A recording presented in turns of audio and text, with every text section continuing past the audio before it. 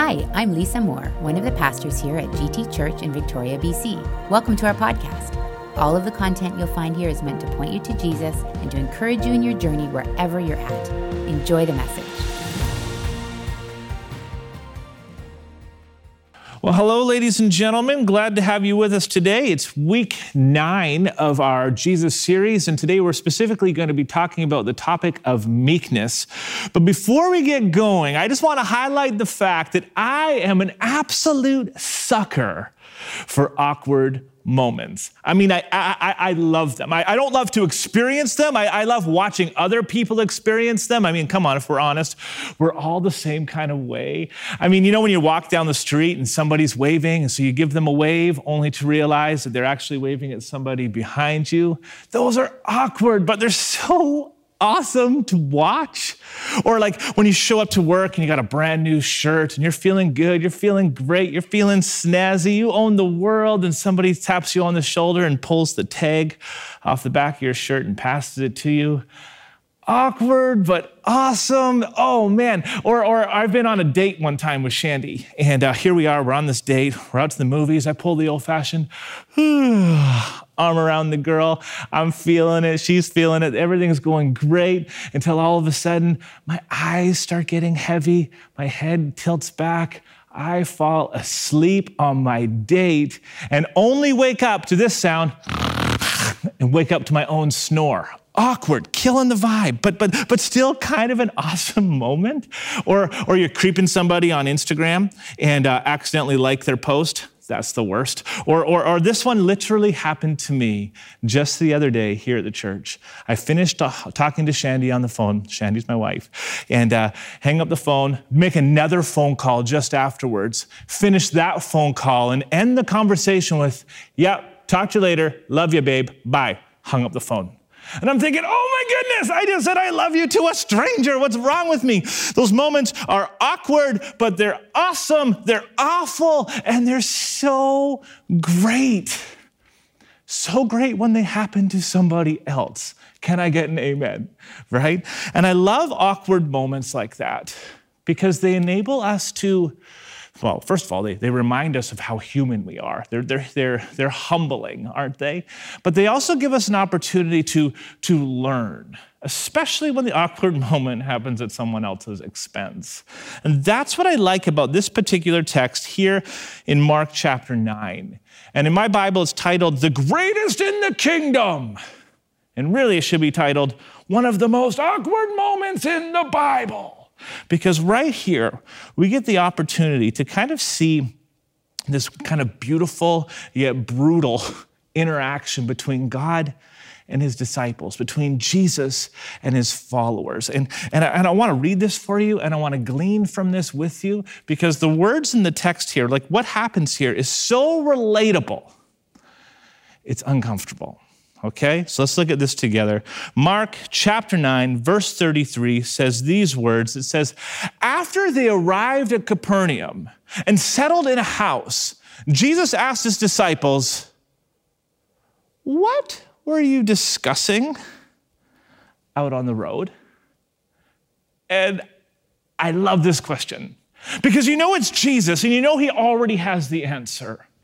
It reminds me back in Genesis chapter 3, verse 9, when Adam and Eve had eaten the forbidden fruit, and they realized that they were naked, and they felt shame, and they heard God coming, so they ran and hid behind a bush.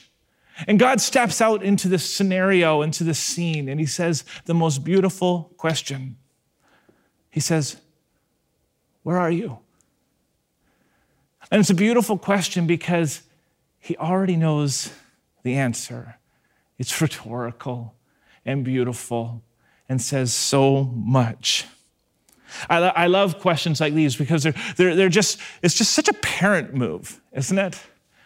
We have 4 kids in our house, and when we're getting ready for school and I notice that one of them doesn't have a backpack, kind of like my go-to question isn't, "Kid, fool, why don't you have a backpack? Go get it, you moron." That's not what we're doing. It's, "Anderson, did you remember your backpack today?" Or when you're lying your children down to sleep and you just had some milk and cookies And you're tucking him in, give him a little kiss on the forehead, and all of a sudden you get this big sniff, this big waft of Oreo cookie. And you look at them as they smile and they got chocolate all in their teeth, and you said, honey, did you brush your teeth?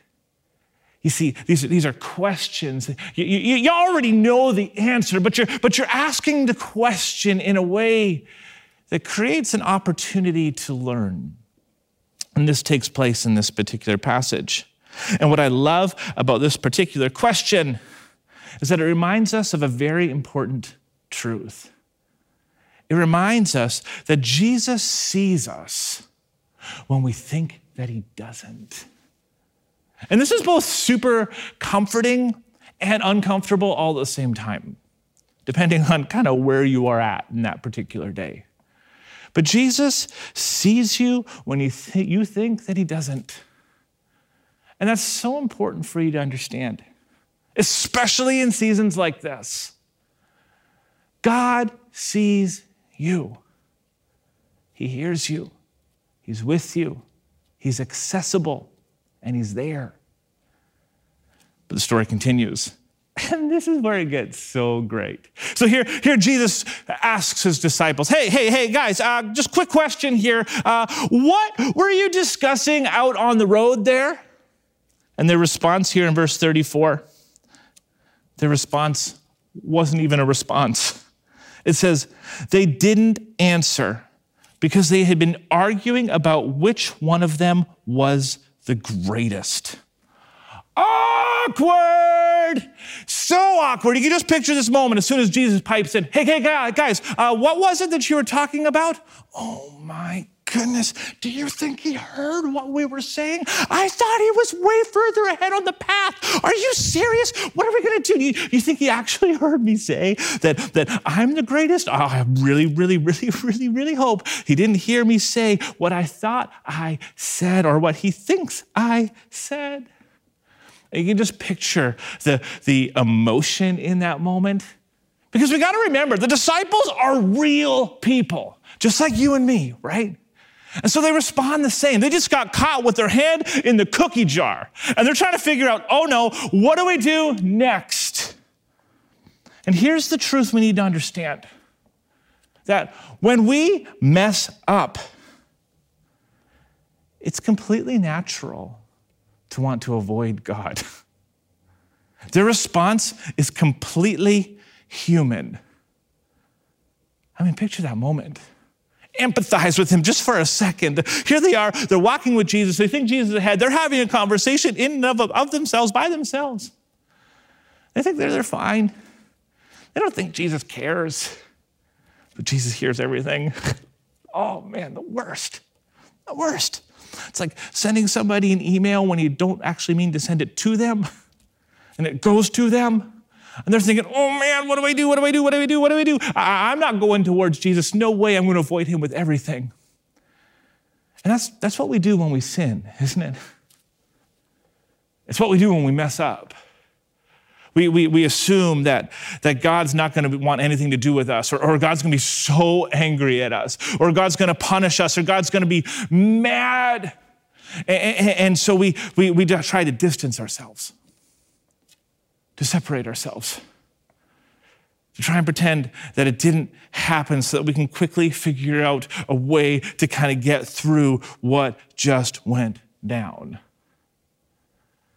But I love Jesus' response. And this is why this portion of Scripture is so appealing to me. It's not that Jesus heard them say what they said. This portion of Scripture is appealing to me because of how Jesus handled this particular scenario. He hears the disciples talking, arguing who's the greatest. He says, guys, what are you talking about? Can you come here? Can you come to me? He says, what were you discussing on the road? They don't answer because they had been arguing about which one of them was the greatest. Then in verse 35, it says, he sat down. And then he called the 12 disciples over to him. And that little act is so significant because it's so contrary to the way we assume God functions. When we mess up, it's natural to want to avoid God, but listen, when we mess up, Jesus invites us to himself. When we mess up, Jesus invites us into relationship. And that whole concept is absolutely absurd and so beautiful. I mean, when I read this, or when I read this for the first time, I remember reading this when I first became a Christian almost 20 years ago. And I remember reading about this particular portion of Scripture. I remember thinking about how awkward, how painful, how not awesome it would have felt to have Jesus call me out like that. And so here's Jesus. He has every opportunity, every reason to call them out and play the upper hand, to embarrass his disciples, to make a moment with his disciples, to punish them, to throw some sort of consequence. He could do that, but he doesn't. He doesn't scold his disciples. Instead, he takes this opportunity to teach them a new way. And that's the same way God functions with you. When you mess up, God's not standing back waiting to punish you. He's inviting you to himself right now. He's inviting you into relationship, not to punish you, but to teach you a new paradigm, a new way of thinking, to realign the way you process life. And this is what we visualize in this story. This is the painting that's being painted for us. He sat down, called the 12 disciples over to him. Then it says this, it says, Jesus is speaking. And Jesus says these words, guys, whoever wants to be first must take last place and be the servant of everyone else. He doesn't rip into them. He doesn't throw consequences. He pops their bubble. It's as if he's saying, guys, listen, there is actually no room for ego in the kingdom of God. You need to get this straight. You need to get this into your heart. Friends, it's not how this functions. Whoever wants to be first must take last place and be the servant of everyone else. This race that you're trying to win, this race that you're trying to be the best at, friends, this race doesn't exist. It's not about who's the greatest. It's not about being first. It's as if Jesus is saying, stop trying to win. The human race isn't an actual race. Give up. Life is not a competition. It's not about you getting first. It's not about competing against others. In fact, he goes as far to say, it's better that you're last. As if drop out and start taking care of people. Whoever wants to be first must take last place and be the servant of everyone else. What Jesus does here is Jesus provides direction in our broken world. He provides direction for Christian leaders in today's modern context. He's saying, you want to be great. You want your life to have value. You want to make a difference. You want to make an impact. It's not a competition, brother. It's not a competition. It's not how this works. Verse 36. It says, then he put a little child among them. And I can just picture this conversation taking place, and Jesus is sitting there, and he's got his disciples around, and his mom and her kids are walking by. And Jesus just pipes out, hey, come here. Son, come here. And he grabs this little boy, and he holds him in his arms. And he's saying, you see, friends? See what I'm doing here? And he grabs this little child. And he picks him up. It says, taking the child in his arms, he says to his disciples, anyone who welcomes a little child like this on my behalf welcomes me. And anyone who welcomes me welcomes not only me, but also my Father who sent me. Boys, this isn't about a competition here. I love how Matthew says it. I don't have it on the screen, but it's in my Bible. And if you have a Bible, it's Matthew chapter 18, verse 3-5. And this is how Matthew describes this same kind of story, this same interaction. This is Matthew's interpretation of what Jesus said. And this is how Matthew quotes Jesus. It says, I tell you the truth. Unless you turn from your sins and become like little children.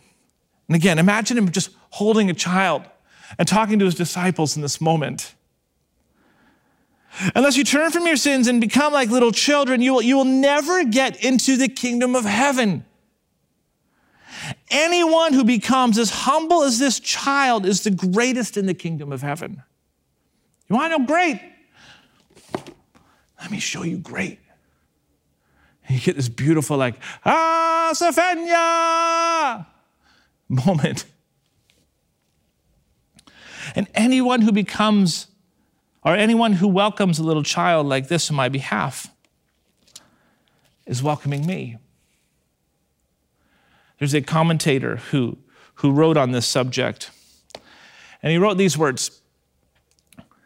He said, to squelch the disciples' hankering for worldly greatness, Jesus uses a child as an illustration of kingdom greatness. No romanticized notion of children existed in the first century. Children had no power, status, or rights. They were not considered full persons or were regarded as somewhat of akin to property. They were dependent, vulnerable, unlearned, entirely subject to the authority of the Father. And this is why this analogy is so important. It says, nowhere else in this period do we find children as appealed to as examples to be imitated. This is what separates Jesus' kingdom theology from the way the world functions. Jesus holding a child and looking out to his disciples and telling them about leadership. And he says, let me explain meekness to you. Let me show you what power really looks like. You want to be great? Watch this. To become as a child basically means to recognize one's insignificance. What evokes repentance is the realization that one is as small and slight as a child before God. You want to be heroes. You need to be like one of these kids. Kingdom greatness in the kingdom of God is not found in your leadership skills. You need to hear me today. It's not found in your Christian skills. It doesn't matter. Not found in your pedigree, your background, or your expertise. Kingdom greatness is found in meekness. It is found in one's ability to stop racing and start helping others. Whoever wants to be first must take last place and be the servant of everyone else. And we get this picture. We get this timely and poignant picture of Jesus holding this child. And as we pause today just for a moment and recognize what's going on in our society, and we think about the fact that just recently, 215 young bodies were discovered, young Indigenous children. Their bodies discovered in that Kamloops residential school in this unmarked burial plots. How do we make sense of this? How do we make sense of it? Today, I stand here wearing orange to stand in solidarity with those who are impacted by the harsh realities of this residential school system. And here I stand as a white Christian settler in one hand. And on the other hand, I'm married to an Indigenous woman, and I'm raising Indigenous children, and we live on stolen Indigenous land. And the inequity between the way we both see the world, the way we both experience this world isn't fair.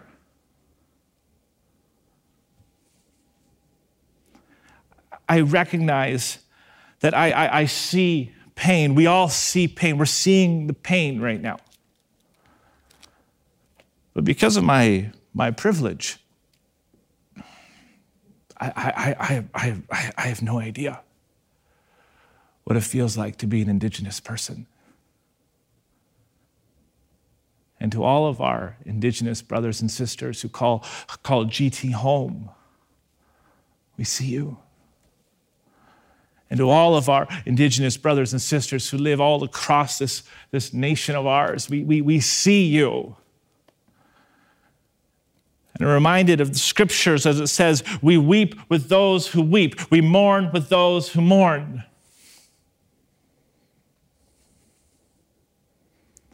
And it is my hope, my desire, that this church could be seen as a safe place, a welcoming place. It's ironic when it comes to this subject of meekness, because meekness, in many ways, is the redistribution of privilege. I mean, just think of Jesus for one moment. Jesus literally lived in heaven. Jesus was all-powerful. Nothing Jesus couldn't do. He had everything. Anything he wanted, he could just create it. Jesus held all the cards, all the power, had all the privilege. And what does Jesus do? He models meekness. He uses his power to empower others. And this is the perfect picture of meekness. And this is the perfect picture of what church should look like.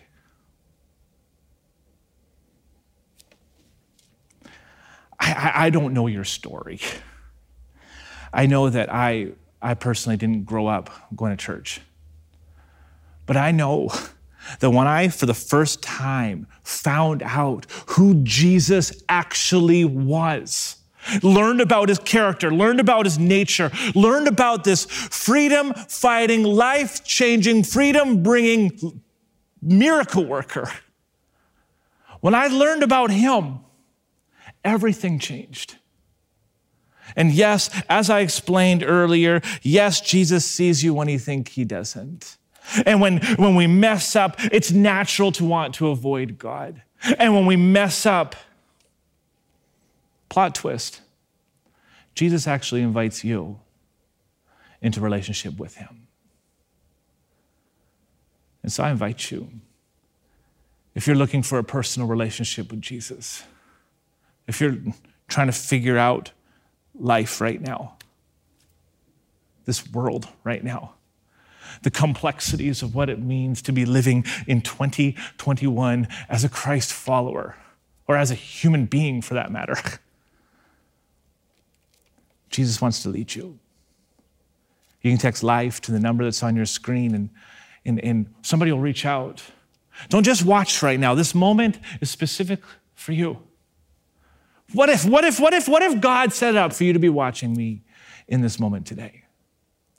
If you're watching on a Sunday morning and it's church online for you, there's a button on the side of your screen where you can raise a hand.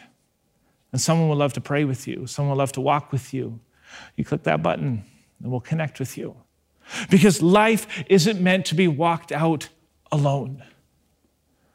We're meant to walk together. Can I pray for you? Would you bow your heads with me? Father God,